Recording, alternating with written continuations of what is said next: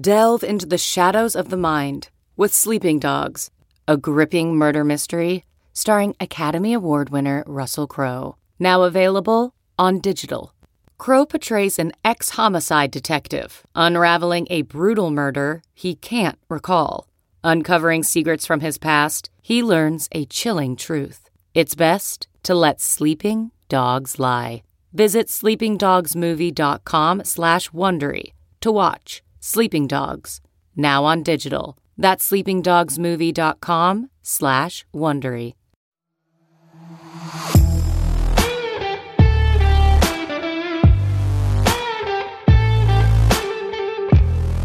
Hey guys, this is Jen and Julian with X Appeal, and you're listening to episode 31.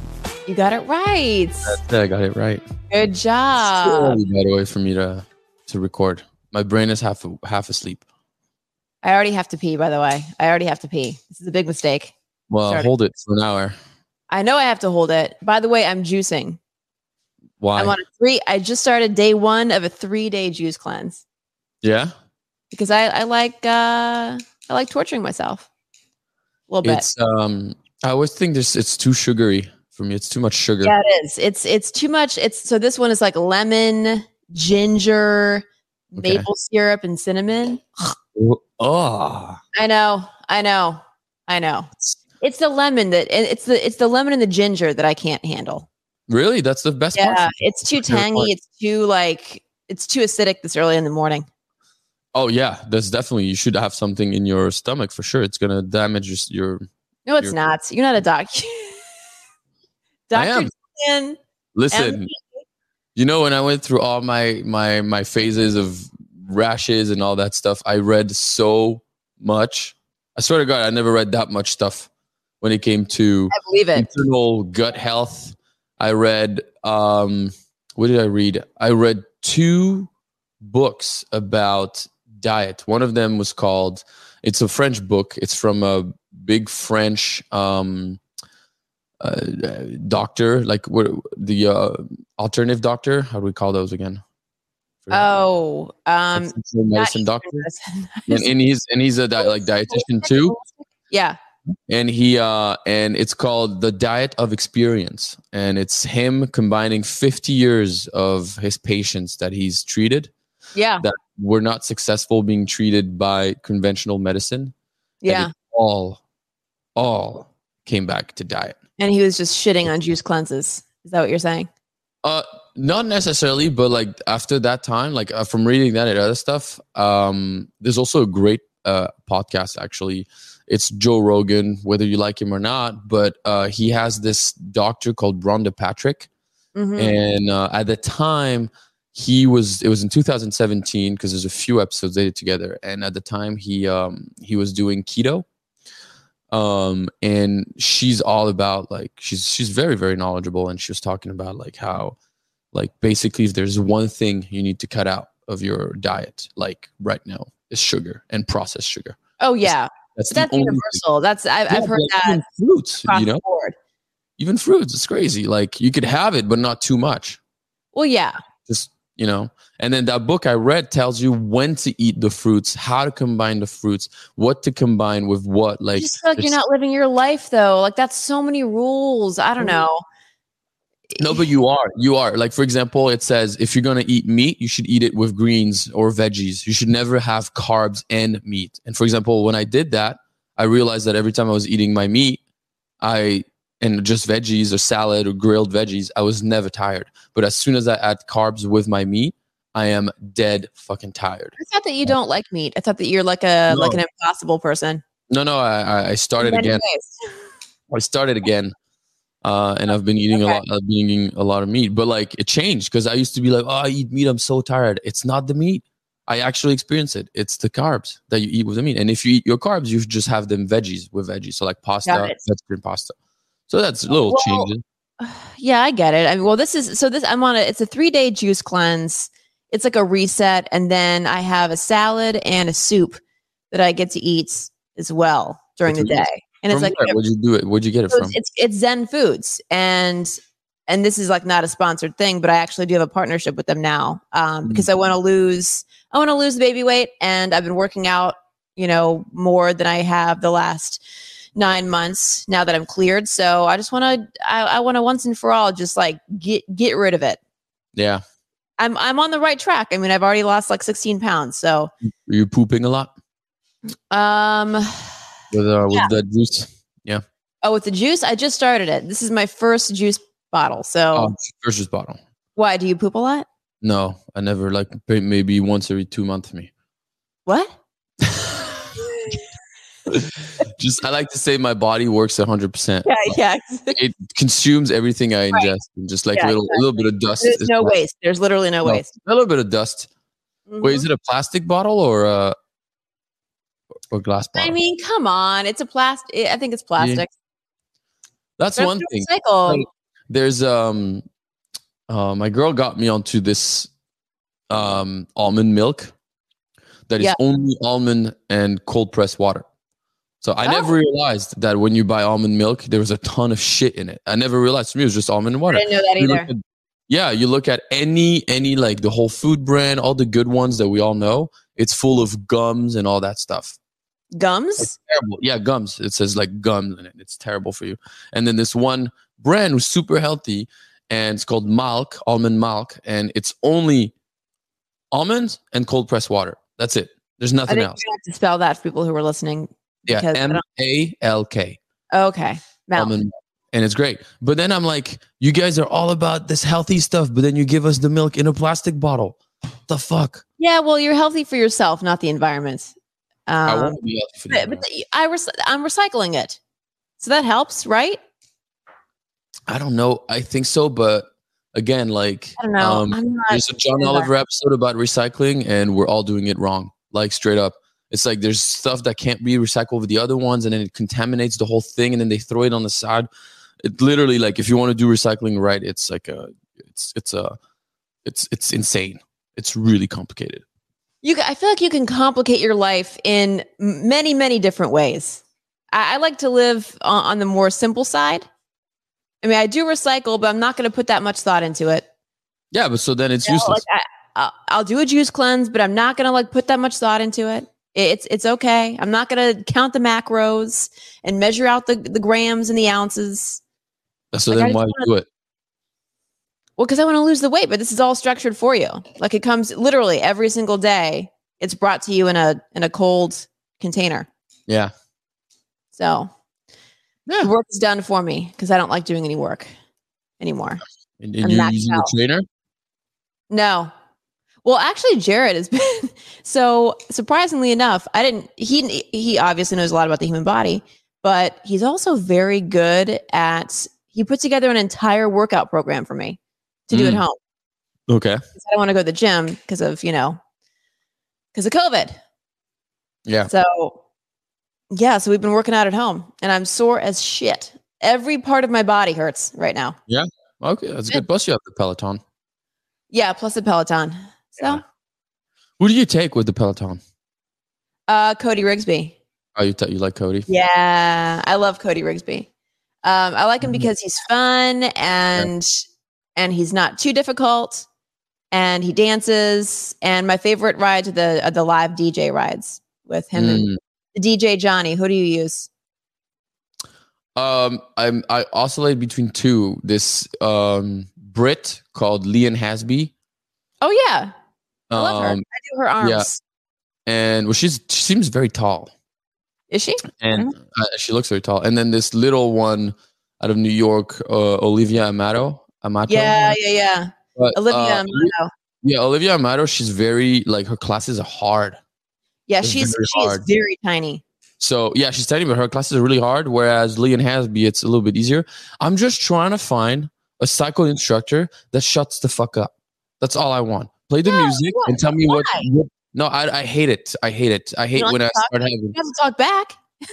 Yeah, but I hate it when we're in the back and they go like, you can do whatever you want in your life. We're in this together. Yeah, I see you guys. You look beautiful today. Classes because I'm it's like, emotional. Shut the fuck up. I know I'm not beautiful. I'm sweating right now. I look so like you would fucking hate Soul Cycle then. I hate Soul Cycle. I can't. I hate it too.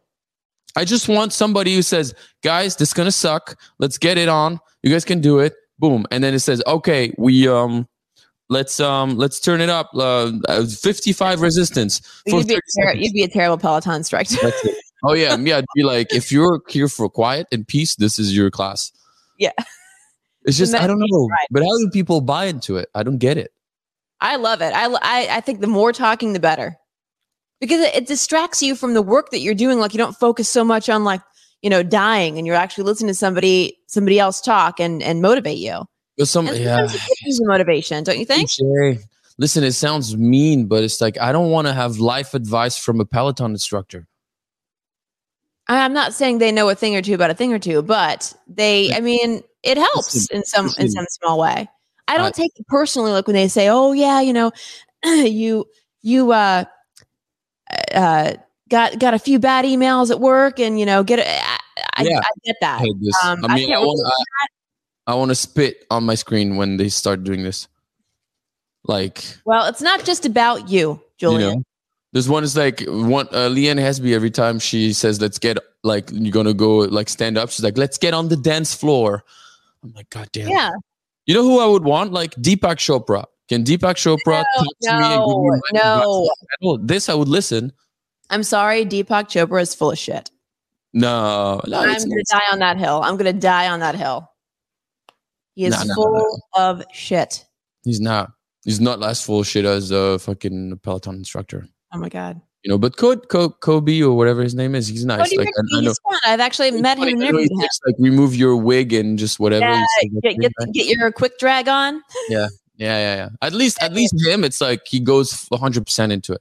It's like, Also, before we get onto our topic, I've been struggling for the last 5 days to wonder if I buy a Harley Davidson or not. Back to this topic again. Yeah, I'm still thinking about it. Well, you said it was a choice between an apartment or a Harley, and I'm always opting for the apartment. It's not like $15,000 is going to buy me an apartment, So what are you going to do? I don't know. I tried flipping coins yesterday, but it didn't. What's your girlfriend say? Has she ever ridden on the motorcycle with you? Yeah, she loves it.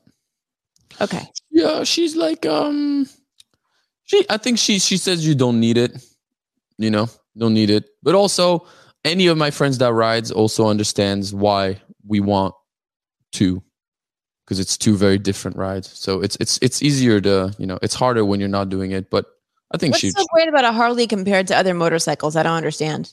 Because Harleys are definitely more expensive than other motorcycles, right? No, some BMWs are more expensive. Harleys are like, it's just like, as a French person, the Harley is like the American dream, right? It's like you're in California on the PCH, you're riding your Harley.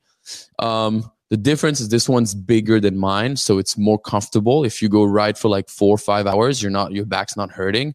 There's a little bigger seat for the passenger, so anybody who's in the back is more comfortable. Okay. It's just like that. So think about my bike being like a Mini Cooper S, the one that I have, super like fun and stuff, and the Harley being like a Tahoe, where you're like, I can just kind of chillax, but it's heavier and all that stuff. That's all right. So it's like, you don't need it, obviously. It's just like, do you want to have fun, live your life? Well, treat yourself. I mean, unless it's going to be a choice between your next meal and a Harley, then no, never. I would never. I'm smart. Never. No. That's what I thought. No, never. Absolutely not. I hope so. So anyways, we'll see. But today we're talking about, you see how it's like, I'm just judging my stuff, but let me ask you a question to start this off. Yeah. I want you to tell me something about yourself that you have only told a handful of people in your life. Okay. Damn. That's a hard one. A handful of people, something, because I don't want to say something shitty. Even if it's something that you don't normally talk about with people. Yeah. No. Like the first thing that comes up about you. I got you. No, but I hear what you're saying. Like something. Yeah. I think. Okay. Yeah. So I would say that's actually, I discovered that through my acting training. I used to, and still sometimes tend to compare myself to other when it comes to their career success and how much money they have. and it's easy for me to put myself down if I feel like I'm below them. Okay. If that makes sense. No, that makes total sense. I think we all compare ourselves to other people, a lot, probably way too often than we should. And no thanks to Instagram too, which is why I've been trying to stay away from it. I would say I am still afraid of the dark. You can believe that as a 37-year-old woman. Oh, okay. So I went really deep with mine, but you just kind of. Oh, yeah. I mean, yeah. Like, it's not something that I like to. It's kind of embarrassing, right? Like, I have to have a fucking nightlight on whenever I'm alone in the dark. Like, that's not okay. Yeah. Okay. Now. Sure. Well, now you can use the child as an excuse to leave the light on. Yeah, I don't know why I'm afraid. I've always been afraid. I literally slept with my parents until I was about 12 years old. I was that afraid. I don't know why they allowed me to do that, but I did. And and I was petrified to sleep alone. And that's something you've only told a handful of people? Yeah. Yeah. Because I don't know. I'm embarrassed by that. Because I'm a grown-ass woman and I should not be afraid of the dark anymore. Like, hello. That's so funny because to me, it's like that's such not a big deal. I feel like it's so much harder to. It's been a big deal for me because it's been such a huge part of like every single night. I'm like, something's going to happen. I have big anxiety at night for some reason. Oh, wow. Try to smoke some weed. No, you know what I think it is? I think I've watched too many true crime. Too many true crime movies and series. Yeah. Like all the break-ins and stuff and like this, shit that used to happen in LA in like the 70s and 80s with the serial killers breaking into people's houses. And it's just, I don't know. I watched too much of it. That's why you got to get yourself a gun, says America. I'm not going to get a gun. I have a child. No. He's not going to use it. What? He's not going to use it. He doesn't know how to use it. I don't even know how to use a gun. Can he talk yet or still not? Can he talk? He's not even 2 months old. Oh my God. You have a dumb baby? You know the stepping stones and the milestones for infants? Oh, he will look directly in my eyes and shit himself. So he doesn't walk either? Oh, no, he can't talk yet. God, useless. Yeah. Useless. Tell him I said, Julian said you're useless. Yeah. Uncle Julian says you're useless. So, buddy. Come on. Growing up. Come on. Well, but that leads us though to our topic of the day, which is vulnerability in general, and I think vulnerability in your relationship, which it's hard. It's one of the most difficult things to get to is a place of vulnerability. Yeah. And it's something that you have to work at. It does not come naturally. And you know that you can tell when you're being vulnerable because you feel really uncomfortable. Yeah, and you feel open, like your armors are gone. It's like if somebody wants to stab you right there, they stab you. It's like verbally taking off your clothes. Yeah, exactly. Is the best way I would describe it. Yeah, no, for sure. And it's funny because I discovered vulnerability through my acting learning. And this is what we practice in the acting that I'm doing. It's like how to be vulnerable and how to be open right away. All these crazy places, right? Emotionally. And what makes you according to what I'm doing, what makes you a good actor is how vulnerable you're able to get with somebody you don't know because you just met them and you're about to have a scene with them. So it's like you have to get vulnerable right away. Yeah. And it's funny how you can train yourself, at least acting wise, to be vulnerable. But when it comes to real human connection with somebody that you actually like care for or whatever, it automatically bleeds through a little bit. Like I'm way more open and I'm way more aware of what makes me vulnerable, but it's still different, right? When you know you're doing it for the show, it's somewhat rewarding. When you're doing it for like personal stuff, now it's like, oh shit, this is real. Well, it's rewarding in your acting career because you see the results right away, but you might not see the results right away in a relationship. Yeah. It takes time. Did you get vulnerable with I mean, apart telling Jared that you sleep with the light on, like, did you like? I'm talking like emotional. I feel like me when I say emotional vulnerability, it's like something that it's like I don't know, opening up really to who you truly are. You know? Yeah, it's being who you really are in front of somebody else without fear of judgment. And I think that, you know, so for me, Jared and I had, you know, we had a number of conversations when we first started dating that were kind of on the surface, but then in the tub when you guys were staring each other's eyes. Yeah. But over time, you have to share a little bit more about yourself if you want the relationship to sustain. So there were certain situations that would come up where he would question why I acted a certain way. And a lot of it had to do with prior relationships. And that was my big vulnerability. Is talking about, you know, relationships, whether it's trauma that I had been through in the past.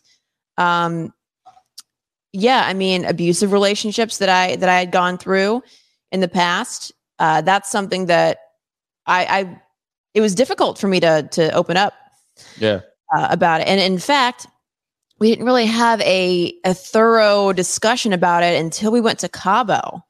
And this is after I found out that I was pregnant. Yeah. So, and this is like the week that I found out that I was pregnant is when we really started opening up to each other in a bigger way. Have a child together, so yeah, you should definitely exactly. Yeah, but so my big like vulnerability triggers would be like, you know, past relationships, or sex, because you know I get kind of a little bit uncomfortable talking about sex. So yeah, those are my two, I guess, hang-ups. But what is there specific? Because you're saying past relationship, but like, do you have a very specific thing? Yeah.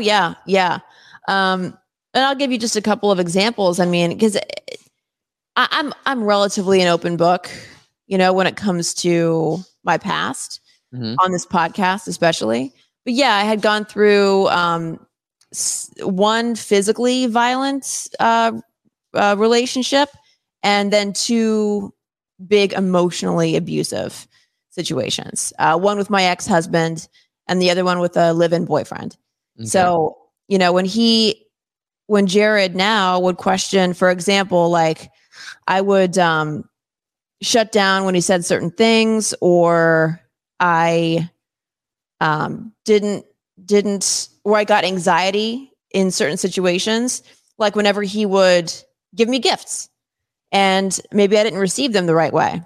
It made me feel uncomfortable, which kind of told me that I didn't feel like I was worthy of getting gifts and getting that kind of attention. And he wondered why. And so, you know, that's something else about vulnerabilities. It helps you understand who you are. Yeah. And sometimes talking it out, and tracing back why you feel the way you feel is a good way of understanding where those feelings came from, and maybe how you can conquer them and how you can get over it. Yeah. What about you? What are some uncomfy topics for you? Mine comes from, and I realized that I remember I was in acting class, and we do this exercise called the repetition, which like you go in front of with a partner and you just repeat a word. That you see, whatever you see. So you see your partner, they'll have a white t-shirt, it's like white t-shirt, they repeat it. Eventually it develops a relationship, and you move on to feelings, into like how this person makes you feel. And I remember I was in class, and there was this one guy who went up, and he was so fucking good, and I was like, God, like, man, I'll never be as good as that, right? And one day it just clicked. I'm like, why do I always feel like I'll never be as good as these people? Yeah. So that was something for me that I was like, oh, that's the thing that fucks me up. That's the thing that fucks me up in my everyday relationship. Your peers. That fucks me up in my relationship to others, because that means I was incapable of being happy for somebody else's success, because automatically I'm like, well, I'll never be able to succeed this way, right? Yeah. And then obviously once you find that, you work on it and you try to.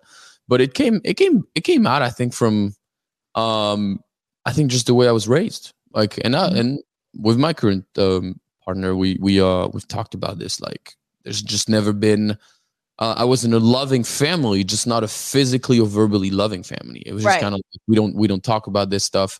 We don't say I love you. We don't say I miss you. We don't say never, never, ever, ever. And we don't say I'm proud of you. So there was a constant feeling, as in like, if I bring my test, I was like, oh, this is how much I did on my test, right? Instead of focusing on the good things I did right on the test, we're focusing on everything I did wrong and why I didn't have 100. So eventually you kind of like get this inside. Yeah, and now it's like whatever you do, it's never enough. Right. And translated as I got older with my relationship, me not feeling like I would never be enough for my partner, feeling like there's always going to be a better dude for them out there, whether they're rich or whatever, feeling like feeling like you're just never content with yourself. But I also realized that it had a good part of that. Is that because I never felt like it was ever enough in any of the things that I would do, I would work twice as hard as everybody else. So then I moved faster in my career than most people. I came here with no visa and all that stuff. And I was 5 years later, I was way ahead of people that were American and acting for 10, 15 years. Yeah. And I was ahead because for me, it's like, no, that's not enough. I gotta keep doing it. That's one thing I've always thought about you is you are a hustler. Like you have multiple jobs.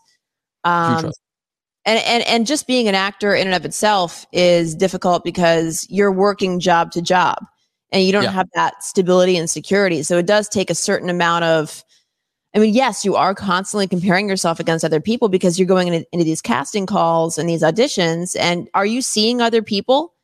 Is that how it works where you're like in a room together? Usually when you arrive in a room, you have a bunch of people that fits your criteria. But now it's mostly done online. Now it's all tapes.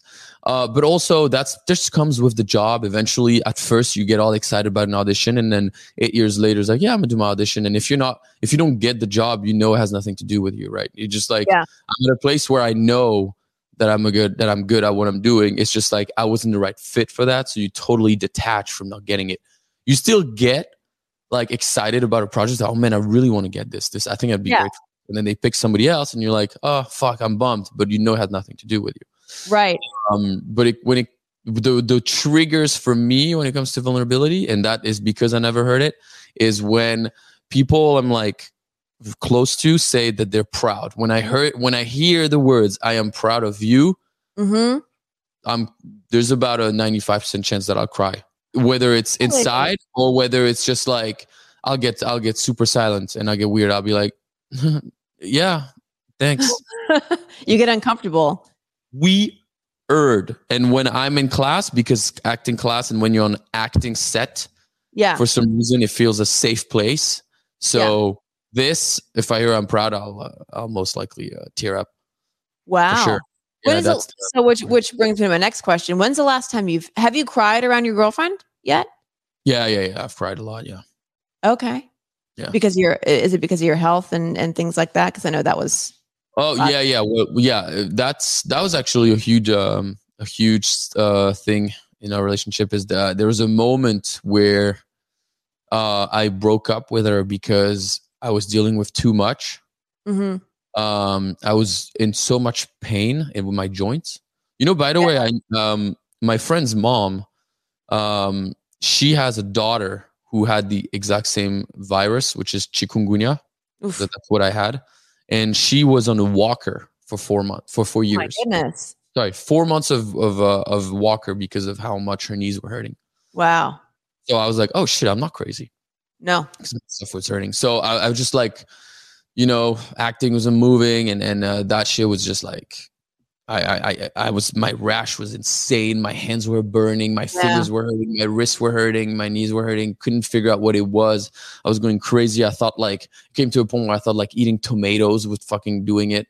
But then I would eat one and nothing happened. And I would eat a broccoli and it would happen. And it just happened. It was like, and then extremely, yeah. And me being used to just always being on my own since I was 17, I was like, look, I can't deal with you. I cannot deal with you. And it's not like to get anything against her. It's just that you probably didn't have the bandwidth to take care of or to even think about somebody else outside of yourself because you're really keeping yourself in this space. I didn't feel like for example, I didn't feel like having sex. Mm-hmm. I was the furthest away. I didn't feel good. I was hurting. I didn't feel like having sex. And then you feel like as a partner, I'm like, I'm not giving you what you want. I'm not giving you the love and affection you need. I don't want to have sex. So it's like, what are you doing with me? Like right now, it's just shitty. I can barely walk. So why are we even, but after I broke up with her for 2 weeks, we didn't talk. And then I realized it's like, oh shit, I actually need her. Like I realized it's like, oh man. And that was kind of like the first stepping stone where she really understood how I was working, the type of mentality I had and how I was brought up of always doing stuff on my own. And that's the first time where I started really kind of opening up. But then understanding that she's accepting of that too. And also like loves you despite that. I think her being in the medical field and studying all that stuff. Yeah. Because listen, my hands were so bad. It looked like I had something contagious because of how bad my rashes were at night. Mm-hmm. I was so grossed out. And being with somebody who's just like, no, it's okay. Like grabbing your hand and just looking at them and be like, oh, it's okay. Instead of being like, ew, what the fuck is that? That was obviously a huge help. So once you realized that she wasn't going to judge you for it or judge you for anything, and then just was accepting of it and also willing to help you through that, that will bring you closer to a partner than anything else. Oh, yeah. Absolutely. Very, very similar to going through this. I mean, I loved Jared obviously long before the pregnancy stuff, but going through that together only made us even closer because there's so many things that come up when you're pregnant. I mean, body issues, like your hormones, emotional stuff, and you have to work through that. And he showed me that he was super patient and understanding and non-judgmental. And, even when I would cry for no reason, he would just kind of hug me and say, why are you apologizing? Yeah. Why are you apologizing for crying? There's no need to. There's nothing to apologize for. It is what it is. And working through that and knowing that person is going to be there for you. It's just that whole, it forces you to become comfortable with being uncomfortable in those kinds of situations. Yeah. And I think too, like you said, like knowing, to me, that was the hardest thing, is knowing that you can count on someone else than yourself. Yeah. Because now it's a whole other level, in my opinion, of vulnerability, because now you let you opening up to saying, okay, you can come into my world and like help me out a little bit, or like I can rely on you a little bit, right? And that's something big, I think, especially like in my case, I left home when I was 17. So it's 15 years that I've been alone and doing everything on my own. And if I'm sad one night, I don't have my parents around, so I'll just deal with it. But now you have somebody, and you're like, whoa, I'm used to doing this on my own. Like, I can't. What are you doing here? Like, this is not how I deal with my stuff. But now you're learning a different ways to deal with it, and it's kind of like, I think in a way it's scary, but it's also nice. I think that people really underestimate how scary it is to ask for help sometimes. Yeah. To be willing to lean on somebody else, because especially if you're like you, who left home at 17, I left home at 18, for college, never looked back. And I think that's extremely difficult, especially when you get used to living on your own and relying on yourself, to then rely on somebody else. Yeah, that's it's in a really vulnerable place. And that's one thing that Jared and I have worked through also. Several times I have made the decision to move in with somebody else only to have it blow up in my face.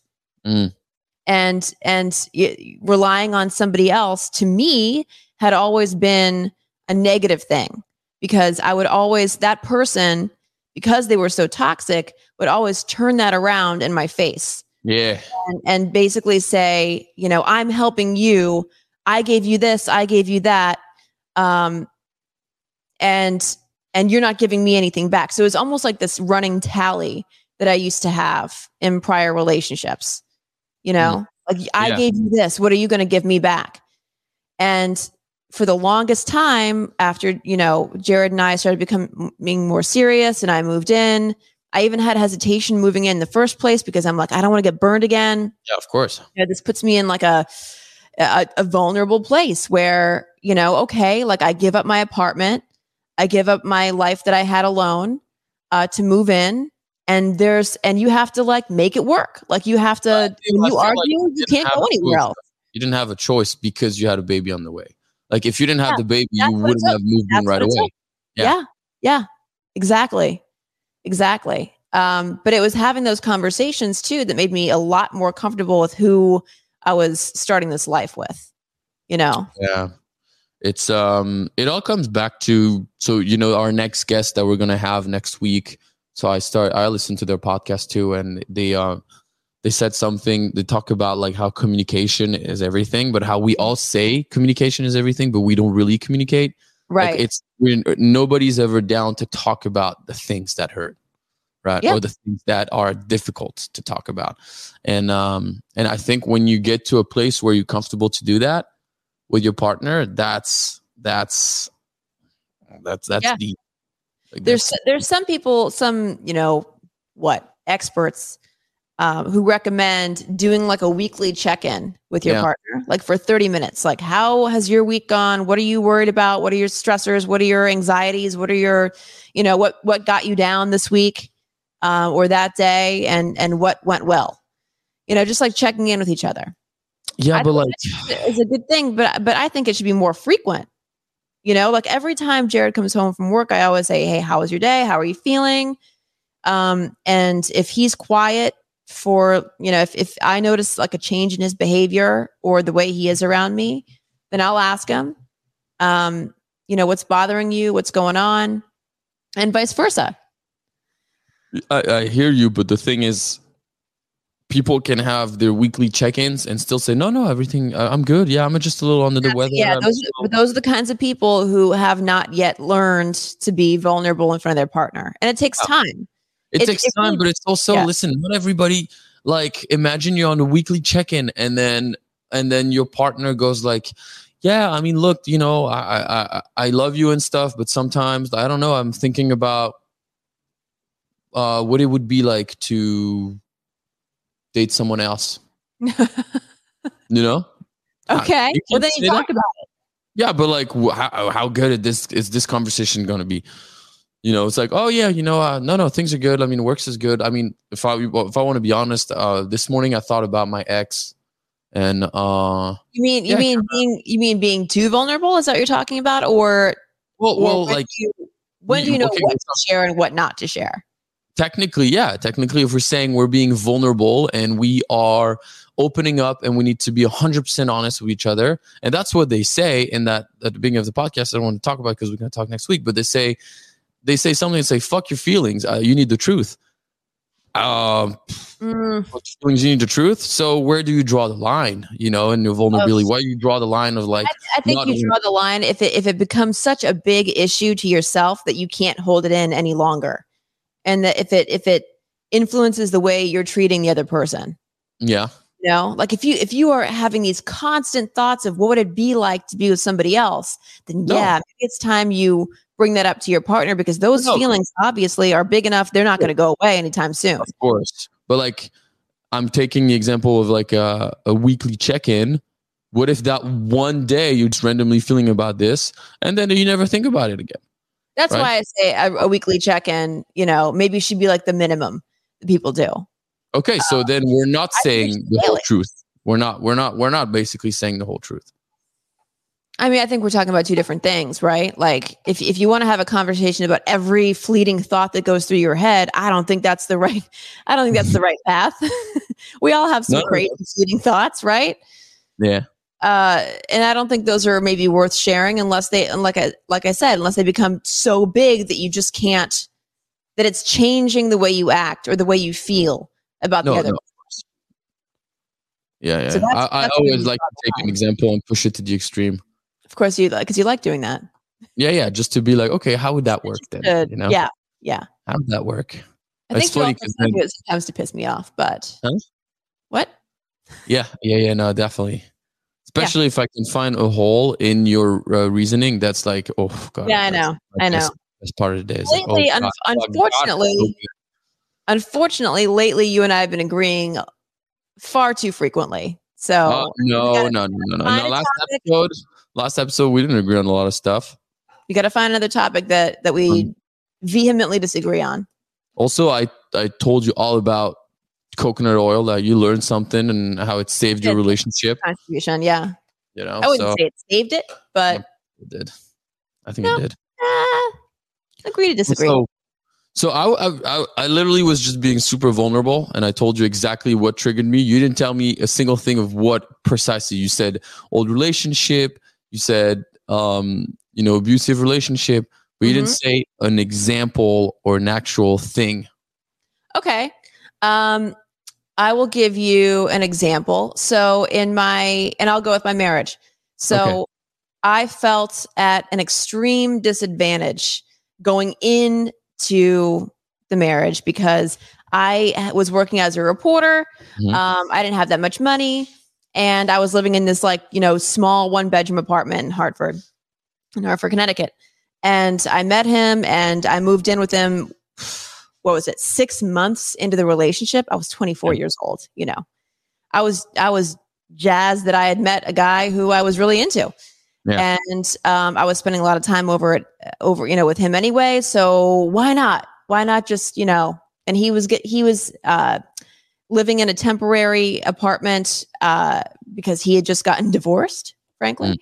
So we moved into a pretty large home together, and one that I could never, ever even dream of affording on my own.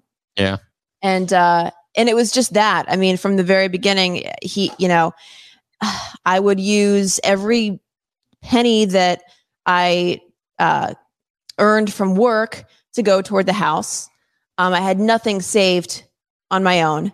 I was basically digging myself into this hole, hoping that things were going to work out and not having any resources for myself. And we played on that. So, I'll just give you an example. When he would come home from work, if dinner wasn't made to perfection, he would get red in the face, pissed, and spend the rest of the evening screaming at me for one thing or another. And outside of that, he would go on business trips and he would cheat on me with girls he met on the internet or women that that worked for him.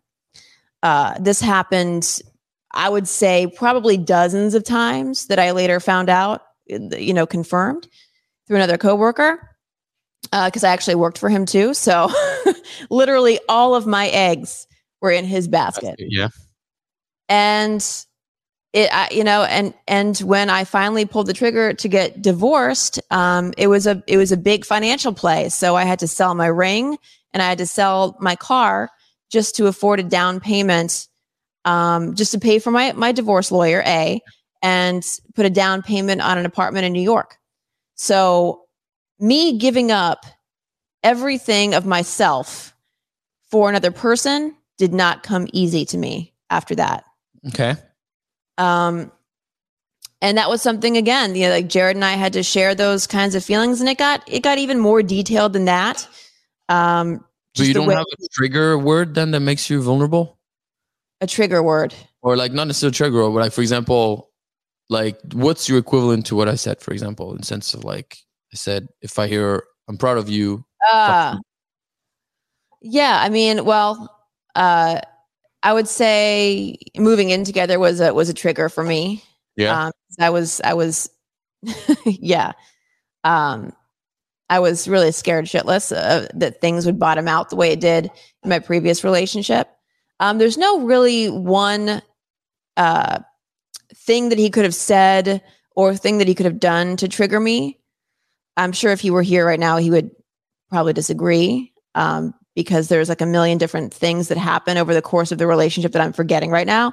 But it's more of a broad, giving up a big piece of myself and my independence for somebody else is a huge trigger for me, because several times then the relationship that I had in New York, where I moved in with him, I think it was after a year or so. And again, same situation. I was a reporter.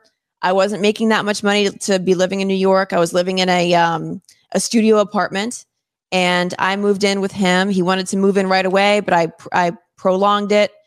And then we got our place together. But still, it was an apartment that I couldn't afford on my own. Yeah. So I was basically like subject to every mood swing, every negative comment that he wanted me to do. So, and I'll also give you an example maybe of, here's something that now that I'm thinking about it, when you say a trigger, video games is a huge trigger for me. Because he used to play, this is my live-in boyfriend in New York, used to play video games ad nauseum. I mean, like when I tell you like morning to night on his days off, I would spend Saturday nights like inside our apartment in a separate room drinking wine by myself instead of out with my girlfriends while he was playing video games. And he could not be bothered to talk to me, there was no interaction whatsoever. It was just him zoning in on his video games. And there was one occasion when I come up behind him and I'd take his like headphones off, right? Like I do that. Ooh. And he turns around and slaps me right in the face. Oh, full shit. palm slaps me. I saw stars. Like that's how hard it was. And then that's like, I think it seems like your vulnerability trigger when you start to feel the most vulnerable is when you give up part of when I give up a huge piece of myself for somebody else is when I start to feel super vulnerable. Like, scary. Shit, this is me. You can get me right now. Yeah. And that's what I mean. You know, Jared, I know that he had to have been frustrated about me not getting to that level that he was maybe feeling, you know, at that time. But those are the reasons. And for me to explain that to him, A, was a vulnerable moment for me, but B, also taught me why I was feeling the way I was feeling and maybe how to overcome that. And the way to overcome that, truthfully, for me and Jared, was just airing it out and talking about it and being comfortable talking about it. And then hearing his response to me and seeing his actions every day, knowing that he was a complete opposite human.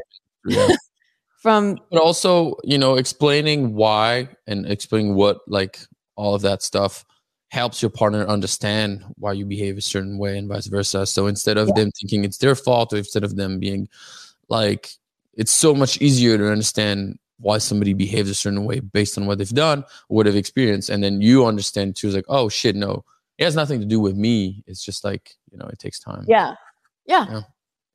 Exactly. Did we have any, we had a good question, right? From the audience?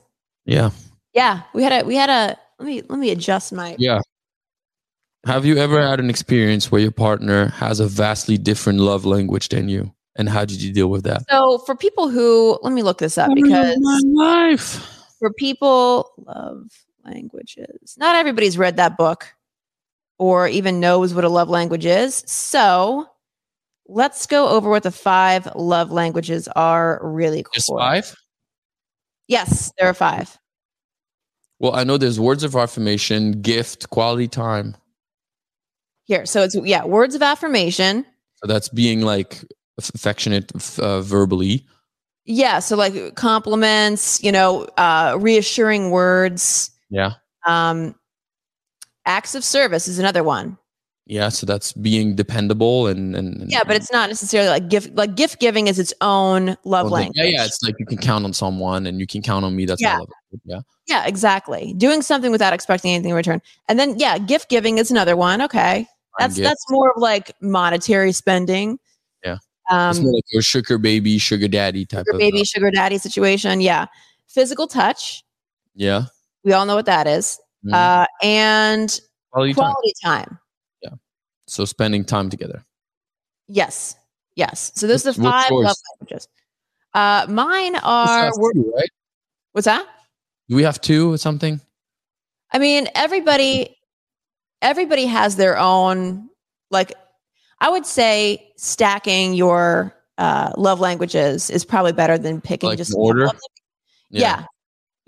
Okay. I'll just give you my top 2. My top 2, quality time and words of affirmation. Okay. What are yours? Definitely act of service. Mm-hmm. being dependable, and I think quality time. Quality time. Yeah. You know, the acts of service thing, when you say being dependable, that's interesting because that was never. And I think sometimes all it takes is meeting the right person to understand that that might be something that's important to you. Like, yes, being dependable, being someone who's reliable and stable is hugely important to me. Absolutely. But yeah, so this person is talking about what if your love language is different from your partner's? Yeah. Okay. That's not uncommon. I don't think you need to have the same. I don't think you have to have the same either. Because maybe it facilitates it, but maybe it facilitates the relationship if you have the same. But I think the key is to be willing to give them what they need, because your love languages aren't going to change. Yeah. But giving somebody what they need, filling their bucket, and satiating their love language needs, I think that's up to you. If you care enough about them. Yeah, but there's caring and there's like, think about it. Like if somebody gives you something that they're not comfortable doing, or they're doing it, but that's not their way of doing it, then it feels forced. Yeah. The only like example I have is like, you want sex, they don't want to, but they still give it to you because that's what you want. Because they're like taking one for the team, so to speak. You know, and so as a person receiving it, you're like, nah, I don't want, right? So like if my love language isn't like physical touch, I think you can work into doing it. But you have to, I agree with you, you have to make an effort, right? Because you can't be like, that's just how I am, and you deal with it, right? It's like, if you care about someone, you have to try.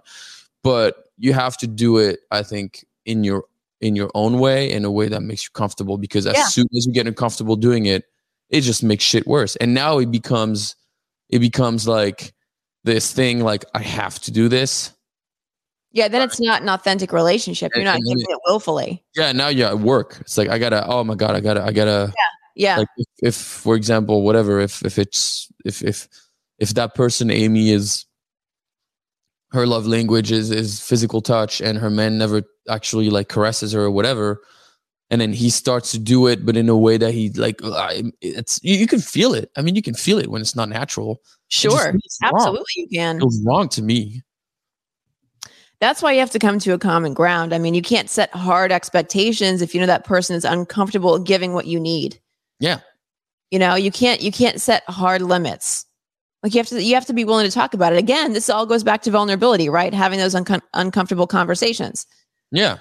Maybe this is important to me. It might not be that important to you, but let's figure it out together. And sometimes if you even approach it that way, then that like almost releases a valve, you know? No, of course. Like, let steam out of the tension. Like I would say 70% of that problem of different language is gone once you express it.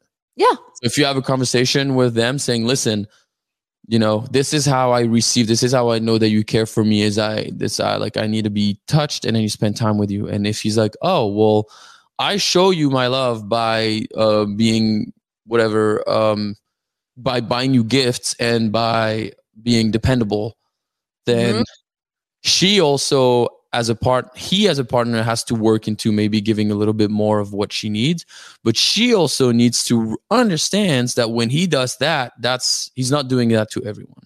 And like when he does that, then it's also a way for him. So it goes both ways. I think you meet in the middle, and she has to also realize that it's so easy to put it on your partner, you know? It goes both, in my opinion. I agree. Wow. All right.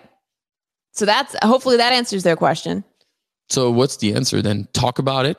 The answer is talking about it, and both of you have to make some concessions. A little bit of, I wouldn't say, no, not concessions, like a little efforts. Concessions feels like you're giving something away. Well, you kind of are. I mean, if that's really important to you, if say like sex is really important to you, and your partner is not consistently like not in the mood, right? Well, then, okay, how are you going to maybe don't make promises to have sex on a certain night. Maybe just like take it off the table until the person is comfortable doing it. But those are concessions. Like that actually made me think of something I would want to like eventually get down to. Have you realized, I saw a TikTok on this and I was like, holy, that's so true. That if a guy asks his girl to have sex and she's like, no, I don't feel like it. The guy's like, oh, you'll be bummed. You're like, okay. You know, she doesn't feel like it. Okay. But if you reverse it, if the girl asks the guy to have sex and he's like, I don't know, I don't feel like it, automatically he's like, what the fuck? Super like, offended. Yeah, exactly. Like, are you not into me anymore? Or some of them will be like, no. Like we're having sex. Like, yeah, I don't care if you don't want to. I want to have sex. We're gonna have sex. And if you're like, no, it's like, are you gay? It's like right away. It's like we get all. They were basically, it was this guy who was interviewing strangers in the street and women, and he was like, okay, so no means no, right? And all the girls like, yeah, no means no. Like if I want to have sex with my guy, like we're not having sex. And then he's like, okay, so now if he doesn't want to have sex with you, and most of the girls like, no, I'm taking this. I'm taking sex. If I want sex from him, I'm getting sex. And the guy's like, but no means no. It's like, no. So like nobody cares. Apparently. I was like, oh my God. Women are almost conditioned to believe that men are just like lusting after sex 24/7 and that they're the objects of the sexual desire 24/7. And it's almost like men are the hunters. They're the pursuers. They are the ones to initiate sex. And that's women's role. I mean, that's a societal conditioning to be in that place. Yeah. Can you believe that if a guy doesn't want to have sex with a girl, he's automatically, most people will say, oh, he's probably gay. Yeah. Or like there's something wrong with you. Like you have low testosterone, or like there's something like what's wrong with you to where you don't want to have sex with your girlfriend or your wife. Yeah. And it's the other way around. Yeah. My mind's busy. I'm not, It's also like, think about like, how it's portrayed in media too, like where the guy, the husband wants to have sex with the wife and the wife's not in the mood. And it's like, he's got to like whack off in the corner. Do you know what I mean? Mm-hmm. So you see that, of her. Yeah. How many times and do you see that portrayed in sitcoms, cartoons, even? Of course. Yeah. That's where that comes from. I think that's an interesting topic to we should see how to develop that one, but that would be an interesting topic to talk about. I like that. Well, yeah. Okay. Well, be vulnerable, I guess. Vulnerable. Yep. Okay. Well, I hope we answered your question and keep the questions coming. And we will see you next week for another X Appeal episode. What? Yeah. Actually, next week we will have most likely Amber coming in on the next episode. Tell them who Amber is. So Amber is a friend of mine that I've known. She's a huge LGBTQ plus activist. And, she's going to give us a little bit more of an insight in, relationship in that world. I want to know how many letters there are in that whole sequence. LGBTQIA plus. I think there's an I and an A in there too. Okay. Is there? Okay, yeah. So we'll have a good open conversation about all this. I want to know how to say it right. Yeah. All right. Until next time. Bye.